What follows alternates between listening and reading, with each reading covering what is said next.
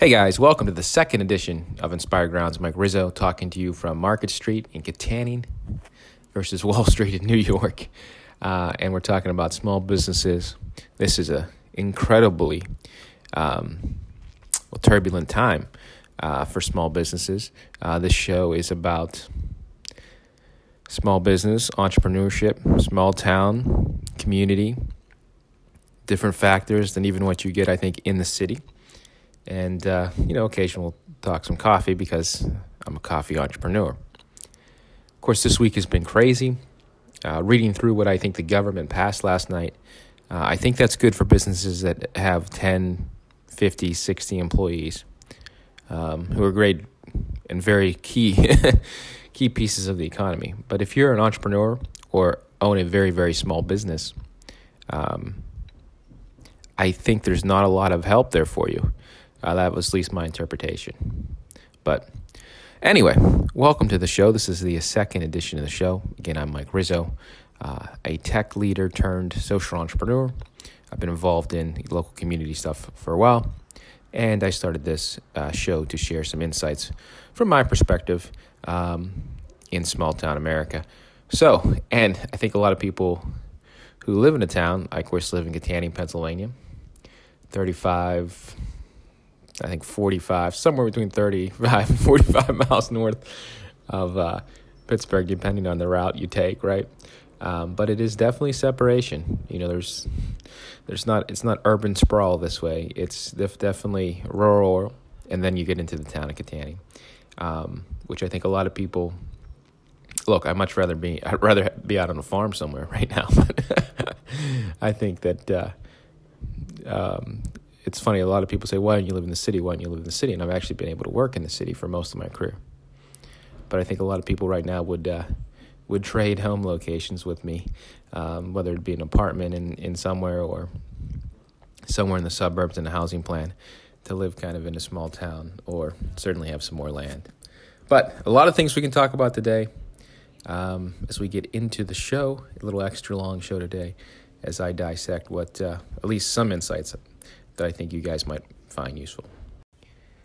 Hey guys, I know I jump around a lot, but I'm going to try to stick to a couple themes or focuses that I found insightful this week. The first one, since this is a show that is based on small town entrepreneurship, although I firmly believe all entrepreneurs might be able to gain some insights or ideas from the show. I think the benefits of living in a small town have grown immensely in the last week. I think there's a lot of people in apartment complexes in our major cities that would gladly switch places with me here in Katanning. And I'm curious if post-coronavirus crisis, which we will definitely get through, if we'll see the real estate market in the country dramatically shift. I do think land will be more valuable, and I certainly think, and I've always said there is an appeal to the safety and convenience of living in a small town, at least where I live in Katanning, relatively close to the city, but still with a lot of amenities. And if you look at places like Thrive Market, Amazon, Walmart, what they're doing in grocery, right? Probably the biggest difference they're bridging the gap of, I think, quality food, right? And I think that's been a challenge for some small towns. But that gap is being bridged quickly. The technology to work remotely is already there. We've seen this, and we've talked about that, and that's a whole nother show. But, I do see the benefits and values of living in a small town being made more clear because of this. Probably unfortunately, but they are starting to appear, and we'll see if that has an effect on the real estate market, etc. However, the main themes I wanted to talk about is, of course, was the small business bailout or bill or stimulus or whatever we're calling it. As I read it, I don't see much in the shape of help for businesses that are very small, under 10 people, new businesses, of course, like us, and entrepreneurs who are their only employee, so to speak. There's just not a lot in there. There's no cash payments or no interest loans. There's a lot of different things. Of course, I don't know all the details. It seems like a lot of the money is being put to work to help businesses that employ people, maybe 50 people, 30 people, 40 people, to keep them on their payroll. And I think that is ultra important. But again, for the very, very small businesses and the entrepreneurs, don't expect you're going to get much from this because you never have. Like I said in last week's show, a lot of people do not understand how laws are written in the country. They're written by, they're not written by the senators, right? They don't pick up the pen and write, these massive laws and bills that are thousands of pages, right? They're written predominantly by lobbyists, right? And experts, right? I know many people, because my background, of course, at least many years has been in very large public companies and businesses, right? And I know many people that have consulted or have basically flat out written congressional laws and bills because they typically seek input from constituents and nonprofits and thought leaders and the brightest minds in industry, right? If you look at the banking regulations, like most of them are written by the banks, right, and their people. You could look at any industry and understand that there is a huge input from different thought leaders. Now, in most cases, outside of a small group, some groups, there's very little room or very few seats at the table for small businesses. They don't have lobbyists.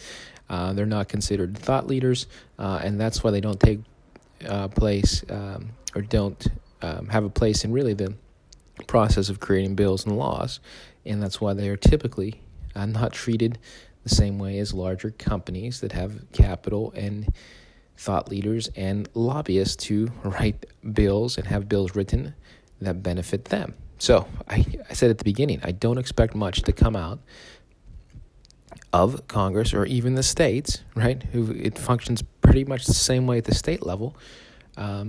That's going to benefit small businesses. That's just the reality. That's been the reality for hundreds of years and will continue to be the reality, in my opinion.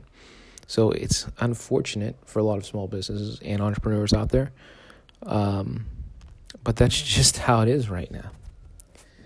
Finally, I want to talk about the virus. I do see it getting, I'm not an expert, but I do have a background in data. I do see it getting worse. Our business has been closed since Saturday, which is a week. I expect it to be closed for at least 3 weeks. I'm not even sure when we're allowed to open, if we'll even open the business from a just a health and protection of our own standpoint, right? The best way to combat this virus, which is definitely proven by the data, is to not give it to other people, not transmit it. So the stay-at-home measures are certainly the absolute best and most pertinent thing you can do. Actually, we're very upset that we think there's still too many people out running around to really combat this virus the correct way, which is going to prolong the impact of it. But with that said, I would expect maybe a 4-week period here. I do expect it to get worse in the country. But I think the people and maybe some small businesses should talk in an inspirational tone. Everyone's scared, right? So I do think that a lot of people, and big business leaders for that matter, need to speak in uplifting and an inspirational voice, because really that's all that we have. And I think that doing so will benefit you, post this once we, get through this, which we will. I think it's going to get a little rocky here. I think the closures are going to last longer. I think some businesses like ours might want to stay closed for even longer. The only real solution here is virtually no cases or vaccine. So, and those are still months and months away. So it is going to be a trying time. This summer is going to be very interesting. I do hope there's some more help that does come for small businesses. I think the money going to individuals will help, and it ultimately helps small businesses. But I think there needs to be a lot more done. But I also think small business people and any CEOs really should start articulating things in an inspirational manner. I think that will resonate the most in this time. All right, guys. Well, hey, thank you for listening. This is the second edition of the show. hopefully you subscribe. It means a lot to me. And if there's anything you want me to talk about, connect with me on LinkedIn. And I'll put it in next week's show. We'll do this again next Thursday night. All right, guys, I'll talk to you soon. Enjoy, and certainly be safe and be smart and responsible. We'll talk to you soon. Bye-bye.